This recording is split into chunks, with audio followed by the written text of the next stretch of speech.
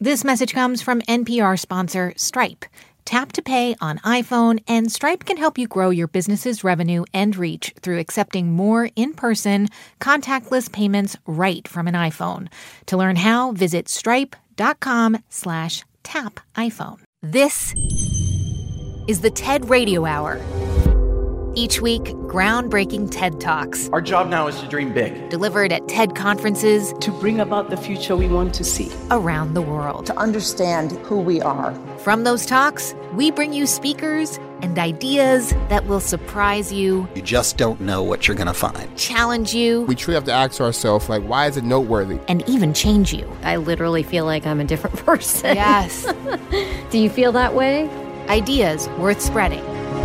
From TED and NPR.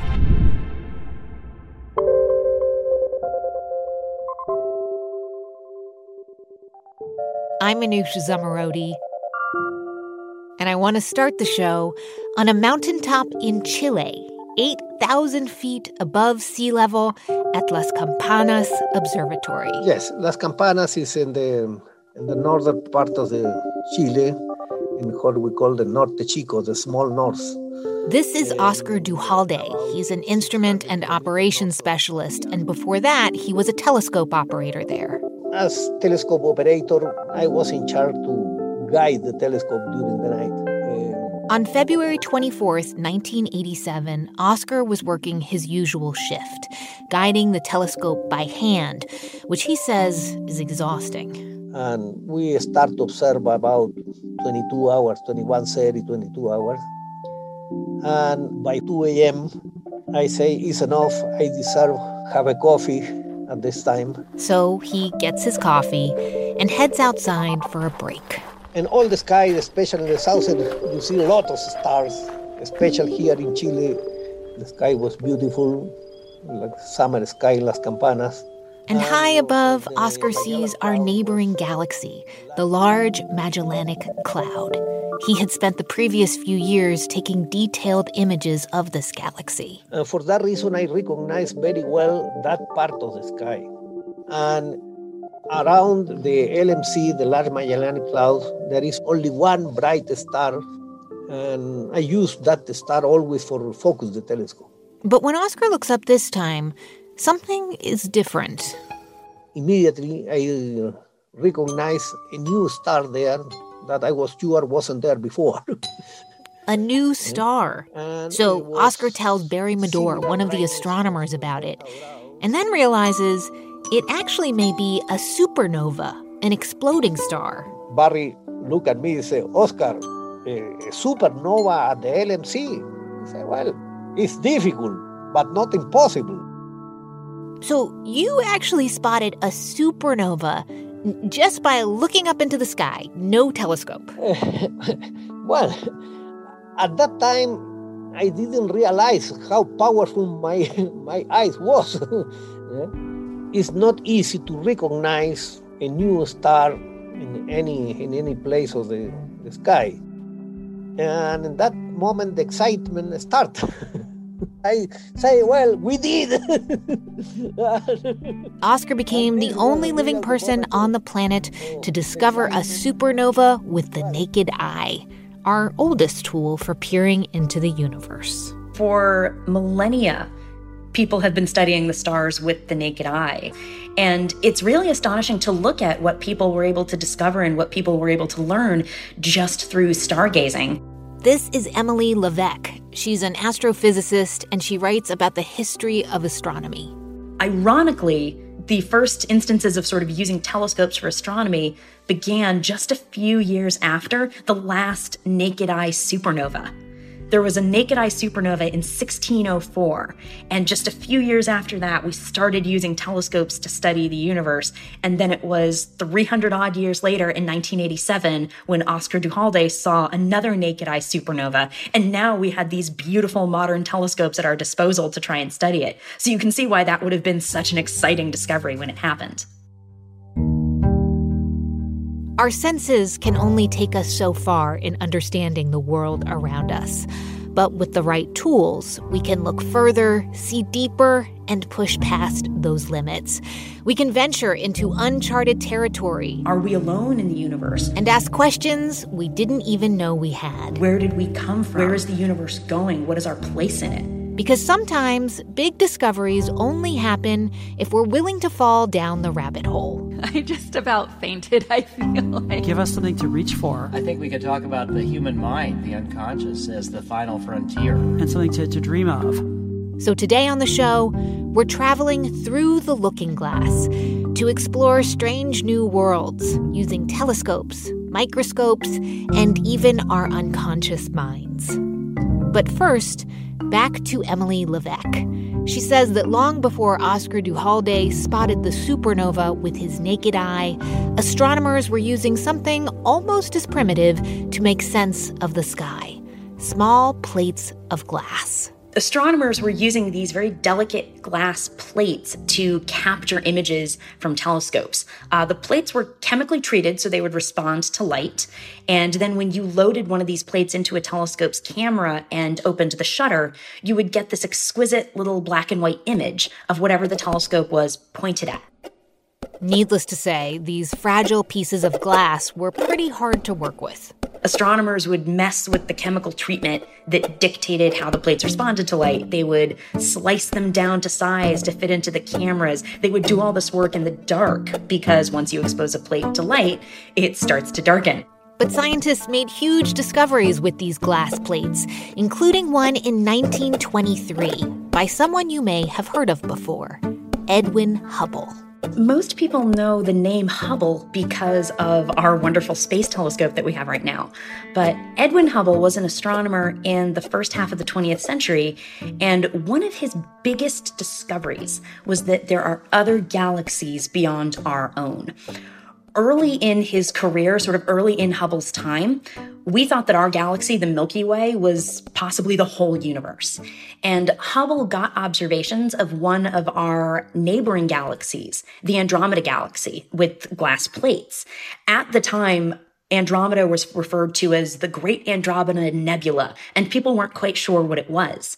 And Hubble's observations with glass plates meant that he was able to estimate the distance to Andromeda and demonstrate that it must be incredibly far away. It had to be another galaxy. So Hubble made this discovery almost 100 years ago. But the images that we have of Andromeda today, they are so different. They are so detailed compared to when we had to use those glass plates, right?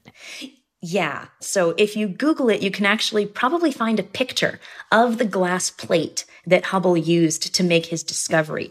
And if you look at that plate, you can see these sort of wisps of spiral arms and this hint of what we know today looks like a galaxy. But if you just look up a big modern photograph of Andromeda, you'll probably see observations with the Hubble Space Telescope. So a very different type of Hubble observation. And nowadays, we can pinpoint and study individual stars in Andromeda down to really exquisite detail. We can study very dim stars in the galaxy. We can watch how the stars move. It's really just amazing how much detail we can now achieve with the observing tools that we have available to us today.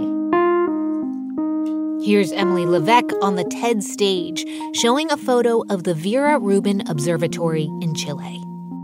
This telescope will photograph the entire southern sky every few days, over and over, following a preset pattern for 10 years. Computers and algorithms affiliated with the observatory will then compare every pair of images taken of the same patch of sky, looking for anything that's gotten brighter or dimmer, like a variable star, or looking for anything that's appeared, like a supernova. Right now, we discover about 1,000 supernovae every year. The Rubin Observatory will be capable of discovering 1,000 supernovae every night. It's going to dramatically change the face of astronomy and of how we study things that change in the sky. And it will do all of this largely without much human intervention at all. It will follow that preset pattern and computationally find anything that's changed or appeared.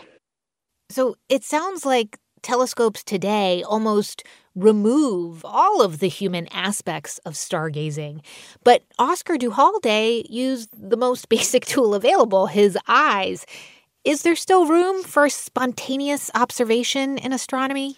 Yeah, so we think of the story of Oscar discovering a supernova with the naked eye as this very unusual one-off. And he was the only living person on the planet to discover a supernova with the naked eye in hundreds of years. But naked eye astronomy can still sometimes be kind of cool. And the best recent example of this is actually something that happened about a year and a half ago to the star Betelgeuse. So a lot of people know Betelgeuse. It's the bright red star in one of the shoulders of the constellation Orion. And in the fall of 2019, Betelgeuse started to get dramatically dimmer to the point where you could notice it with your naked eye. And amateur astronomers and small telescope users were the ones who started spotting this. So my colleagues and I were able to really on short notice snatch these brief moments of time on telescopes to try and point to Betelgeuse while it was this dim to try and figure out what was going on. I have a lot of people ask me, how do I get into stargazing? How do I get into astronomy? And there's sometimes an assumption that you have to run out and buy an expensive telescope. But you can enjoy astronomy with just your eyes and just enjoy how beautiful the sky looks and try to look for patterns and look for unusual things. If you have a pair of binoculars, you can get just amazing views of things like the moon. So it's a really wonderful pursuit, even if all you're just doing is looking up and enjoying how beautiful it is. So I have to ask, Emily, and this is full confession here, I get kind of freaked out when I spend any time doing astronomy. I think the existential nature of trying to peer into the universe, it kind of messes with my head, to be honest. How do you deal with that? It's funny because I've heard several people talk about space and the universe as being scary and the scale of it as just being stunning. And I think it's something that a lot of astronomers never really forget, but that we get used to or that we put aside. And I talked about Betelgeuse and the fact that it had suddenly dimmed. And something that we tucked to the back of our minds was that Betelgeuse is 645 light years away. The light that we were studying from Betelgeuse had left that star 645 years earlier. And whenever you observe an object in the night sky, you're kind of looking back in time. It's like jumping into a tiny time machine. But once in a while, someone would ask me, do you think Betelgeuse has already died as a supernova? Do you think the star's already gone and the light from that supernova just isn't going to get here for another 100 or 200 or 600 years? And I always think, maybe it did, but we won't know for a few hundred years. So let's work at what we have. And that's just an astonishing scale to be working on and dealing with as part of your day-to-day job. That's Emily Levesque. She's an astrophysicist, and her book is called The Last Stargazers. You can see her full talk at TED.com. On the show today, Through the Looking Glass. I'm Manoush Zomorodi, and you're listening to the TED Radio Hour from NPR. This message comes from Apple Card. You earn up to 3% daily cash on every purchase. That's 3% on products at Apple, 2% on all other Apple Card with Apple Pay purchases, and 1% on anything you buy with your titanium Apple Card or virtual card number. Visit apple.co/card calculator to see how much you can earn. Apple Card issued by Goldman Sachs Bank USA, Salt Lake City branch. Subject to credit approval. Terms apply.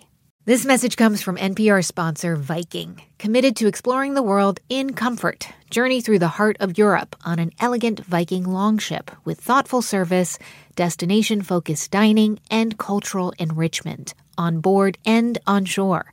And every Viking voyage is all-inclusive, with no children and no casinos.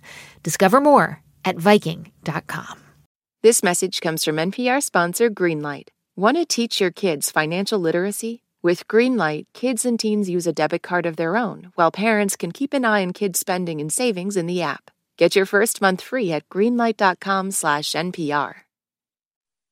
It's the TED Radio Hour from NPR. I'm Manoush Zomorodi. Today on the show, we are venturing through the looking glass, extending our perception and exploring strange new worlds, including here on Earth.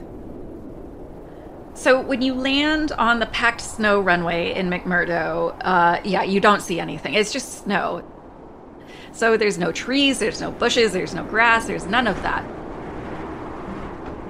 Most people think of Antarctica as really desolate. You know, it's covered with over a mile of ice in many locations. It's the coldest continent. It's also extremely dry. It's a polar desert. But the thing that I feel like a lot of people don't know about Antarctica is that it's really brimming with life in a lot of different locations. It's just that most of it is invisible to us. You would need to have a microscope in order to see them. This is Ariel Waldman. She's a wildlife filmmaker at the microbial scale. And I'm an advisor to NASA, and I'm also an Antarctic explorer. Ariel first became interested in Antarctic microbes back in 2013. She was working with NASA, and she met astrobiologists who study Antarctica's extreme conditions and the life forms that actually thrive there. I had learned that a lot of biologists go to Antarctica, but they very rarely ever take any photos or videos of the creatures that they study there. And so I kind of saw an opportunity to really help both scientists and help people, you know, around the world actually get to see all this amazing stuff. So that realization, that is what inspired you to basically become the first filmmaker to document these hidden ecosystems.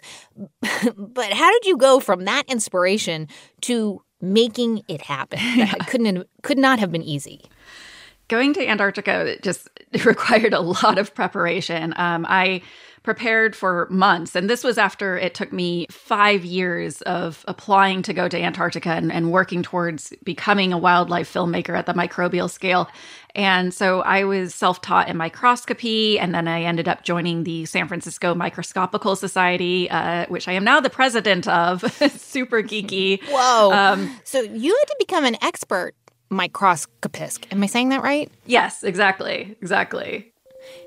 And so do you remember what it was like when you first got to put a sample under the microscope in Antarctica and peer into this tiny alien world for the first time?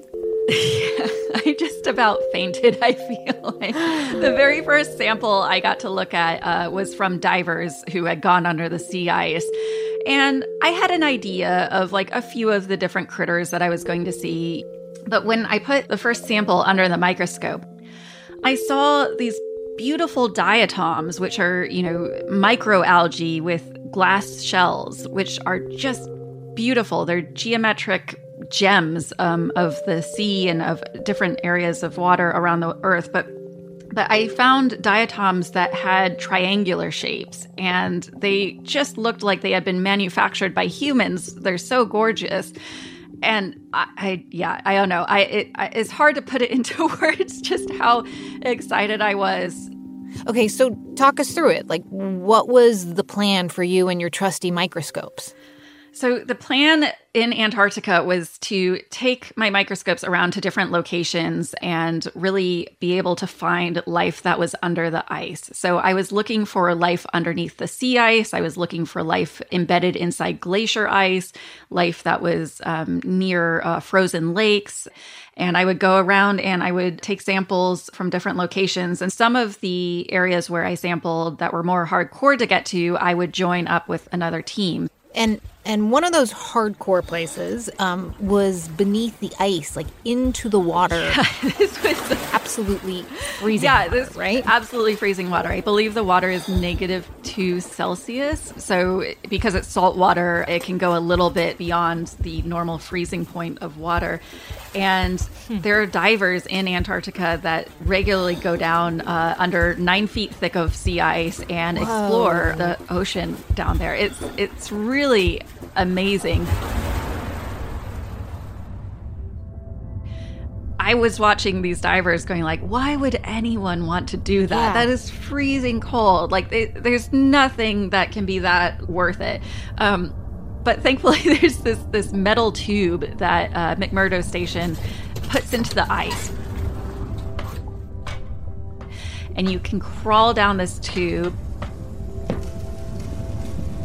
And at the bottom of this tube, you're embedded between the sea ice and the sea floor. So you're kind of floating there, so to speak, with windows where you're able to see all of the life on the sea floor.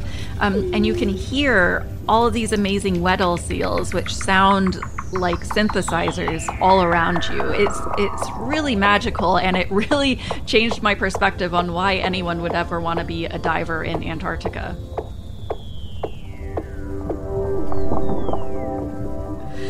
So I could help direct divers to take collections from the sea ice ceiling and from the sea floor. And then I would take the samples back to the main laboratory at McMurdo Station and filter them and look at them under the microscope as freshly as I could so that I could see them interacting in the way that they would interact in their home environment. So tell us about the microbes that you found and the footage that you took of them. We're actually going to look at them and describe some of them here. And the first one is a tardigrade. Ariel, what is a tardigrade? So a tardigrade is also known as a water bear, or sometimes even a moss piglet. And they are tiny microscopic animals. They are actually animals. They have 8 legs. They're incredibly cute. They look like little gummy bears with claws, I always like to say. They've got 2 little eye spots. Tardigrade means slow walker. So they are not the quickest microbes that you'll see under the microscope, but they're just adorable. And they're famous for being hardcore, for being able to survive extreme cold or extreme dryness, radiation, and lots of other things. It looks like to me, okay, yes, a gummy bear. You say gummy bear. I think it also looks like a manatee with 8 arms, but then see-through and microscopic, and it's just kind of moving around with its little arms. What is it doing? Yeah, so the little claws on tardigrades are really good at going through moss. So their most common environment that you'll find these tardigrades in is moss, and those claws allow them to be really nimble. But when you put one on a glass slide, it has trouble. It's kind of like a ice skating rink for it. So what you're seeing is a tardigrade which is able to navigate through moss fairly easily, but once it tries walking over the glass, it slips and slides and has trouble getting traction. Wow, so much going on for the little tardigrade. Okay, so let's take a look at the next one. I'm just going to describe it. It's kind of oblong, translucent, with what looks like these little green, beach balls kind of moving around inside of it. Oh, and it's moving a bit. It's got a little shimmy. What is happening here, Ariel? Who is this? Yeah, so this is a ciliate. It's a type of protist. And protists, they're not animals, they're not plants, and they're not fungi. They are their own thing. And you saw it just here. Poop out like a little piece of stuff from its stomach. It pooped. What? This is what I love about ciliates. They're called ciliates because they have cilia on their outside, which just means little fringy bits that are like little hairs that they use to get around and feel for food and other things like that. But the thing I love about ciliates is that you can see their entire digestive system. Pretty much it's just a circle of digestion that you're looking at. Yeah. Earlier in the show, we spoke to Emily Levesque. She's an astronomer. And it strikes me that you both have been transported into places that it's kind of hard to believe they exist. Like, without seeing them, you may not believe them. Is that what happened to you with this project? I feel like it did. I feel that, it's the same as a telescope. It really shows you another world. But I think microscopes even more so, because this is the world that you already live in. So instead of showing you this faraway distant planet and imagining what that is like, you already know what Earth is like. It's just that you don't know that you're walking by entire zoos of tiny animals every day. Tardigrades, while they're famous for surviving these extreme environments, they live in moss everywhere across the planet. So every single sidewalk crack that you walk by that has a little piece of moss embedded inside it, there's most likely a lot of tardigrades in there. And this is what I love about microscopes, is really it gives you much more insight into your experience as a human on Earth, which is a pretty amazing planet when you study space. And so has that outlook and this experience changed you in some way, and where you're headed? For me, my own journey in microscopes, I think, is really growing. I'm wanting to do more field microscopy in different locations. So whether it be going into prairies or the rainforests of Madagascar, it's very clear that being able to go into the field and look at the microscopic critters that are around and being able to showcase that to the world is something that's really useful, because there's just so much that, we enjoy from BBC documentaries of wildlife, and we should have that same experience for the microscopic world around us. And that's really where I'm hoping to take everything. That's Ariel Waldman. She's a wildlife filmmaker at the microbial scale. You can see all her microbes at lifeundertheice.org, and you can watch her talk at TED.com. On the show today, Through the Looking Glass. And so far, we have taken the looking glass quite literally. Scientists peering into space or magnifying the tiny universes that exist in a drop of water. But how about we turn that looking glass inward and into our own minds? I think we could talk about the human mind, the unconscious, as the final frontier. This is therapist Rick Doblin. And what we need to do is to engage in a deep understanding and exploration of the unconscious. And Rick researches the final frontier of the unconscious with psychedelics. Preparing for this talk has been scarier for me than preparing for LSD therapy. Here he is on the TED stage. Psychedelics are to the study of the mind what the microscope is to biology and the telescope is to astronomy. Dr. Stanislav Grof spoke those words. Right now, there are clinical trials using psychedelic drugs in conjunction with therapy to treat PTSD, depression, social anxiety, substance abuse, alcoholism, and suicide. And so far, the results are promising. Psychedelic psychotherapy is an attempt to go after the root causes of the problems with just relatively few administrations, as contrasted to most of the psychiatric drugs used today that are mostly just reducing symptoms and are meant to be taken on a daily basis. But changing people's minds over the safety and efficacy of psychedelic drugs has taken decades. In the 1950s and 60s, psychedelic research flourished and showed great promise for the fields of psychiatry, psychology, and psychotherapy. But psychedelics leaked out of the research settings and began to be used by the counterculture and by the anti-Vietnam War movement. And so there was a backlash. America's public enemy number one in the United States is drug abuse. So there's this huge backlash. There's lots of fear. There's cautionary tales around psychedelics. But despite that, you decided to try it anyway. What was your experience like? Well, I felt like this experience opened me up to emotions. It started making me more balanced and was really starting to make me think of existential questions and who am I and where did I come from? When you shift from your ego orientation, where you don't see things from your individual perspective so much, you're more a sense of the group and of how we're all interconnected. And this is only a few years after we had the first images of the Earth from space. Mm-hmm. And so my kind of awakening to psychedelics was, you could say, humanity's awakening to our place in the universe. Mm-hmm. And so this was like a drowning sailor in a crazy world finding this life preserver, which for me was LSD. So there probably were a lot of college students who dropped acid and then went on to live a life, but you actually decided to dedicate your life to researching the effects of various different psychedelics on people's mental health. Tell me, how did that happen? Well, when I had this experience with psychedelics and thought, just in the early stages, this could be a contribution to helping people overcome their sense of separateness and to build a healthier world, I thought, this is what I want to do. And so that's where at age 18, I decided to go through my own psychedelic therapy, become a psychedelic therapist, and try to bring back psychedelic research. Rick started down a long path to become a psychedelic-assisted psychotherapist. But he realized his dream couldn't come true if these drugs were illegal. And so he founded a group to help legalize psychedelics for medicinal use. Just a warning, parts of this next story may be hard to hear. It all started with one particular drug, MDMA, and Rick's friend named Marcella. Marcella, who suffered from post-traumatic stress disorder from a violent sexual assault.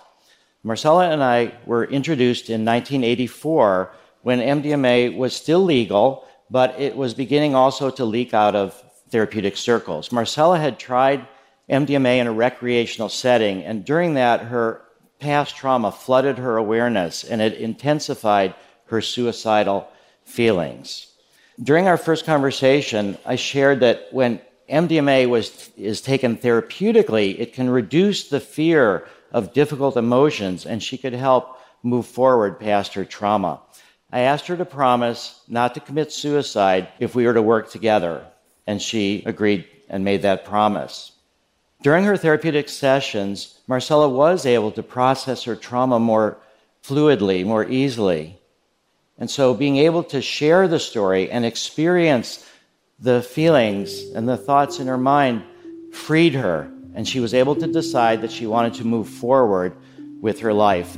Now, 35 years later, after Marcella's treatment, she's actually a therapist training other therapists to help people overcome PTSD with MDMA. So this experience really changed both of your lives, and in particular, though, it really launched you on a path to try and legitimize MDMA as a therapeutic drug. And I wonder, can you just tell me more about how it actually works in the brain? Yeah. So what we do know is that MDMA releases serotonin, dopamine, norepinephrine, sort of neurotransmitters. It also releases a lot of hormones, and in particular, oxytocin. As well, MDMA impacts how the energy is distributed in the brain.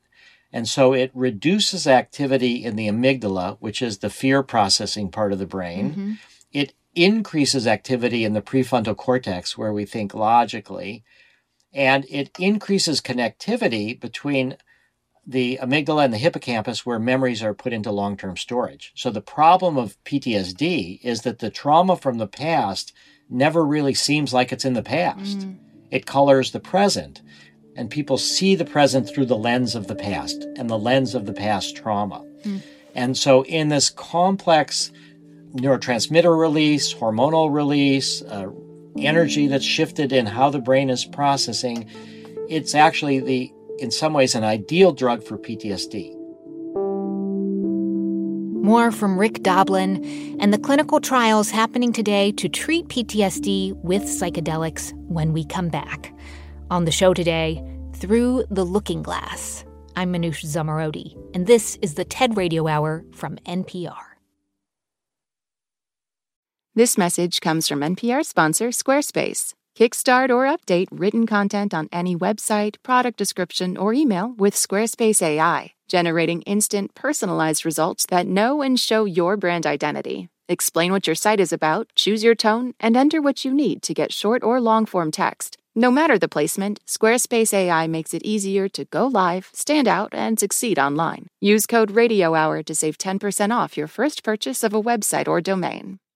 This message comes from NPR sponsor Chevron. Methane management is a critical part of achieving a lower carbon future. Chevron is taking action to keep methane in the pipe. They're committed to evolving facility designs and operating practices, and they've trialed over 13 advanced detection technologies, including drones and satellites. That's energy in progress. Learn more at chevron.com/methane.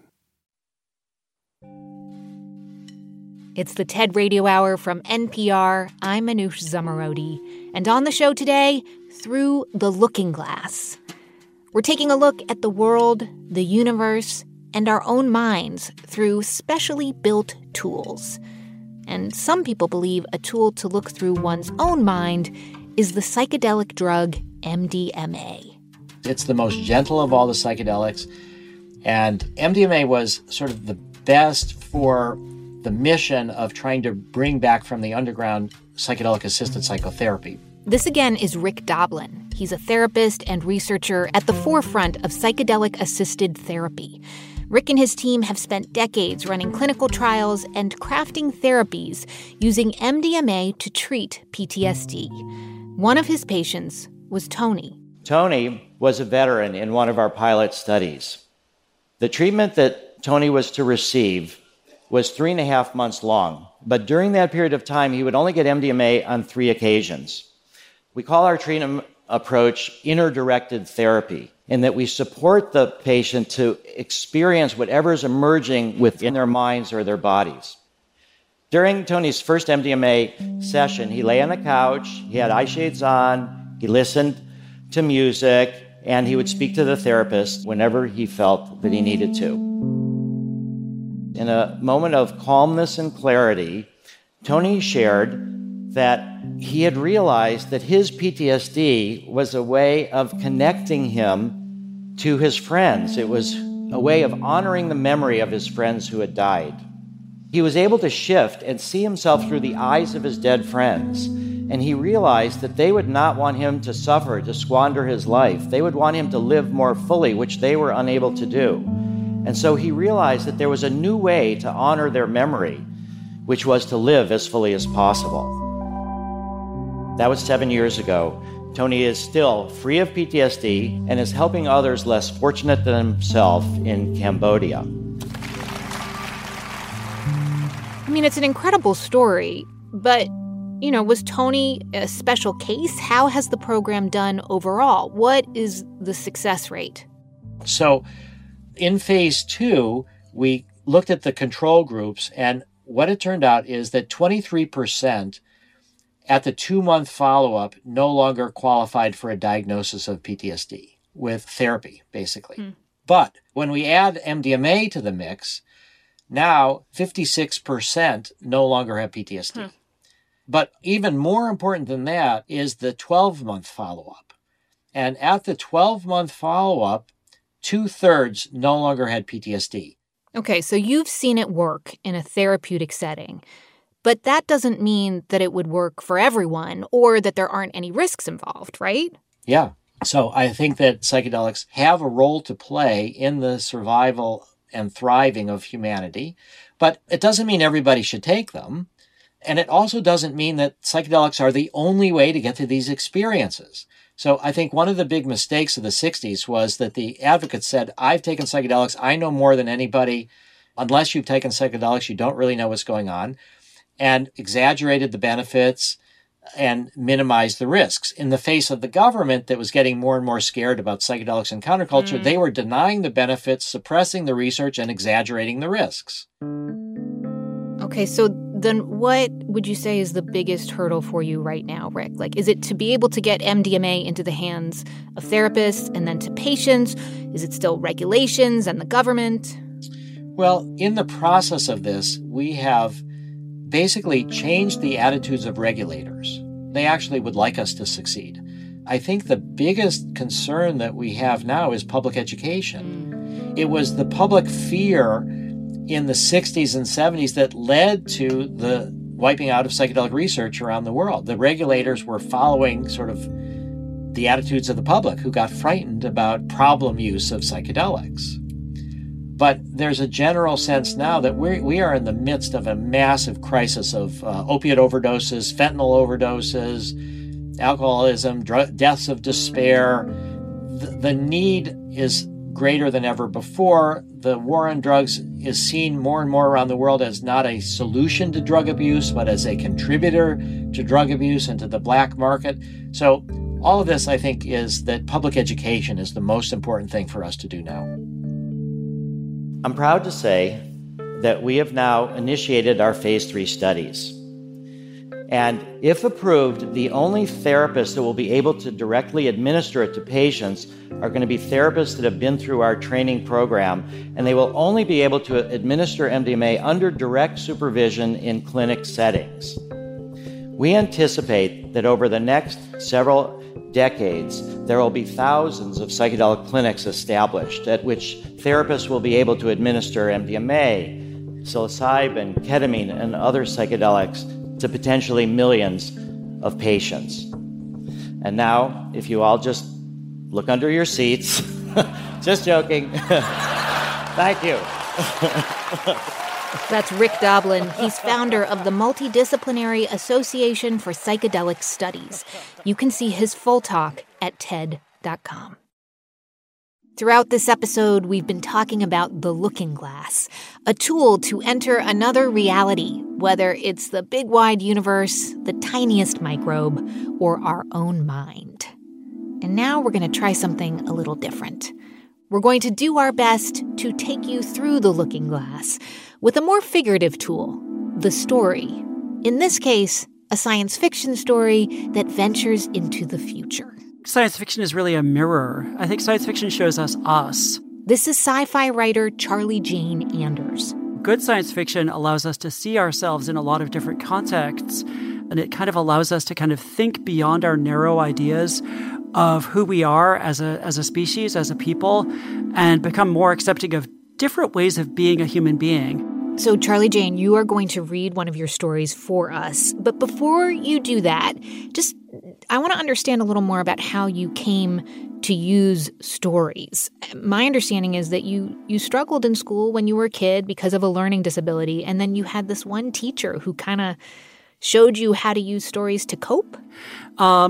She basically, part of how she got me to be able to read and write was by getting me to write down stories. Uh-huh. She kind of taught me that the way to deal with schoolwork, but also just the way to deal with life was to be creative and to make up stories and to imagine the silliest, weirdest, kind of most colorful stuff that you could, and that would get you through it.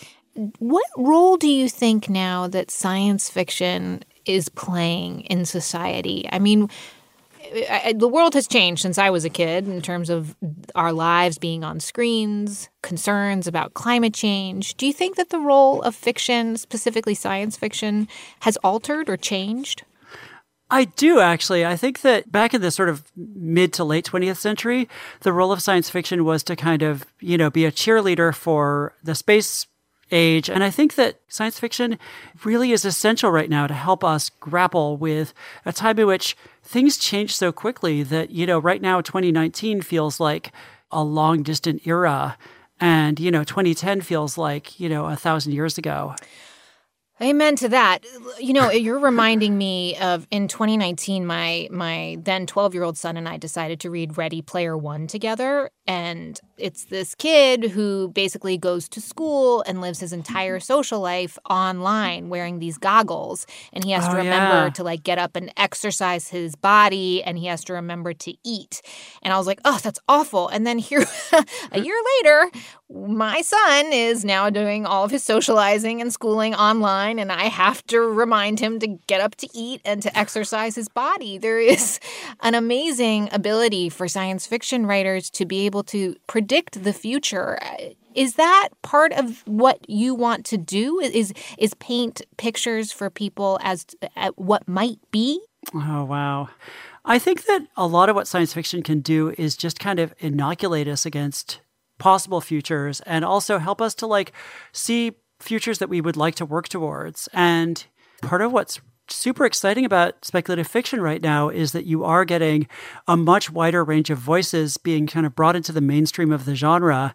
And that means that we can imagine more interesting futures, more inclusive futures, and we get better real futures when everybody sees that the future belongs to all of us. Okay, so for this episode, we have asked you, and you have generously agreed, to read an excerpt from a story that you've written, which is a vision of the future where we actually survive climate change. Tell us more about this. Okay, I'm going to read an excerpt from a story called Because Change Was the Ocean and We Lived by Her Mercy. And it's a story that sort of takes place in the future after catastrophic climate change. And, a lot of the story takes place in San Francisco, where I live, but now San Francisco is an archipelago. It's a series of islands because most of the city is underwater. And there's just these little hills, and they're poking up above the water, but everything else is underwater.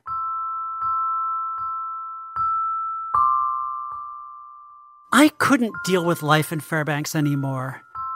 I grew up at the same time as the town, watched it go from regular city to mega city as I hit my early 20s. I lived in an old, decommissioned solar power station with 5 other kids, and we tried to make the loudest, most uncomforting music we could with a beat as relentless and merciless as the tides. We wanted to shake our cinder block walls and make people dance until their feet bled. But we sucked. We were bad at music and not quite dumb enough not to know it. We all wore big hoods and spiky shoes, and we tried to make our own drums out of dry cloth and cracked wood.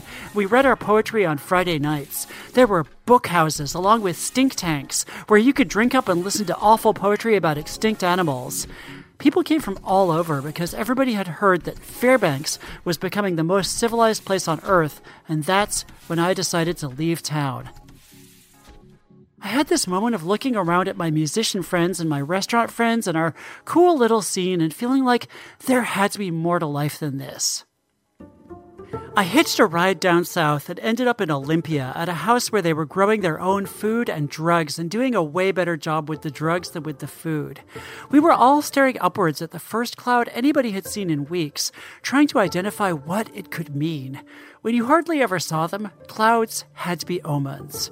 We were all complaining about our dumb families, still watching that cloud warp and contort, and I found myself talking about how my parents only liked to listen to that boring boo-pop music with the same 3 or 4 major chords and that cruddy AAA, BBB, CDE, CDE rhyme scheme, and how my mother insisted on saving every scrap of organic material we used and collecting every drop of rainwater. It's pathetic is what it is. They act like we're still living in the Great Decimation. They're just super traumatized, said this skinny gender freak named Julia who stood nearby holding the bong. It's hard to even imagine. I mean, we're the first generation that just takes it for granted that we're going to survive as like a species. Our parents, our grandparents, and their grandparents, they were all living like every day could be the day the planet finally got done with us. They didn't grow up having moisture condensers and mycoprotein rinses and skin sus. Yeah, whatever, I said. But what Julia said stuck with me because I had never thought of my parents as traumatized. I always thought they were just tightly wound and judgy. Julia had these 2 cones of dark twisty hair on her head and a red pajama suit, and Z was only a year or 2 older than me but seemed a lot wiser. I want to find all the music we used to have, I said. You know, the weird, noisy shit that made people's clothes fall off and their hair light on fire. The rock and roll that just listening to it turned girls into boys. The songs that took away the fear of God. I've read about it, but I've never heard any of it, and I don't even know how to play it. Yeah, all the recordings and notations got lost in the dataclysm, Julia said. They were in formats that nobody can read, or they got corrupted, or they were printed on these discs made out of petroleum. Those songs are gone forever. I think they're under the ocean, I said. I think they're down there somewhere. Something about the way I said that helped Julia to reach a decision. Hey, I'm heading back down to the San Francisco archipelago in the morning. I got room in my car if you want to come with. Julia's car was an older solar model that had to stop every couple of hours to recharge, and the self-driving module didn't work so great. My legs were resting on a pile of old head mods and biofills, plus these costumes that everybody used a few summers earlier that made your skin turn into snakeskin that you could shed in one piece. So the upshot was, we had a lot of time to talk and hold hands and look at the endless golden landscape stretching off to the east.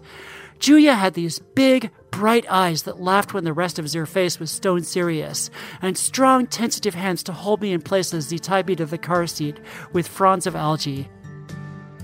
I had never felt as safe and as dangerous as when I crossed the wasteland with Julia. We talked for hours about how the world needed new communities, new ways to breathe life into the ocean, new ways to be people. By the time we got to Bernal Island and the wrong-headed community, I was in love with Julia, deeper than I'd ever felt with anyone before. Julia, up and left Bernal a week and a half later because Z got bored again and I barely even noticed that Z was gone. By then, I was in love with 100 other people and they were all in love with me. Bernal Island was only accessible from one direction, from the big island in the middle, and only at a couple of times of day when they let the bridge down and turned off the moat. After a few days on Bernal, I stopped even noticing the other islands on our horizon, let alone paying attention to my friends on social media talking about all the fancy new restaurants Fairbanks was getting. I was constantly having these intense, heartfelt moments with people in the wrong-headed crew. The ocean is our lover. You can hear it laughing at us. Gioconda was sort of the leader here. She sometimes had a beard and sometimes a smooth, round face covered with perfect, bright makeup. Her eyes were as gray as the sea and just as unpredictable. For decades, San Francisco and other places like it had been abandoned because the combination of seismic instability and a voracious, dead ocean made them too scary and risky. But that city down there, under the waves, that had been the place everybody came to from all over the world to find freedom. That legacy was ours now. That was author Charlie Jane Anders reading an excerpt from her upcoming short story collection, Even Greater Mistakes. Her next novel is called Victories Greater Than Death, and it comes out in April. You can see her talk at TED.com. Thank you so much for listening to our show this week, Through the Looking Glass. To learn more about the people who were on it, go to ted.npr.org. And to see hundreds more TED Talks, check out TED.com or the TED app. And if you've been enjoying the show, we would be so grateful if you left a review on Apple Podcasts. It is the best way for us to reach new listeners, which we really want to do. Our TED Radio production staff at NPR includes Jeff Rogers, Sanaz Meshkinpour, Rachel Faulkner, Diba Mohtasham, James Delahousie, J.C. Howard, Katie Monteleone, Maria Paz Gutierrez, Christina Kala, Matthew Cloutier, and Farah Safari, with help from Daniel Shukin. Our intern is Janet Woo-Jong Lee. Our theme music was written by Ramteen Arablouei. Our partners at TED are Chris Anderson, Colin Helms, Anna Phelan, and Michelle Quint. I'm Manoush Zomorodi, and you have been listening to the TED Radio Hour from NPR. This message comes from NPR sponsor VCU Massey Comprehensive Cancer Center, who, as an NCI-designated comprehensive cancer center in the country's top 4%, is unconditionally committed to keeping loved ones in their lives. MasseyCancerCenter.org/comprehensive. This message comes from NPR sponsor Capella University. With Capella's FlexPath learning format, you can earn your degree online at your own pace and get support from people who care about your success. Imagine your future differently at capella.edu. We all hear things differently, and that can be tough when there's so much noise. This election year, we're a space to speak up and to listen. Listen to 1A for the latest on election 2024, only from NPR.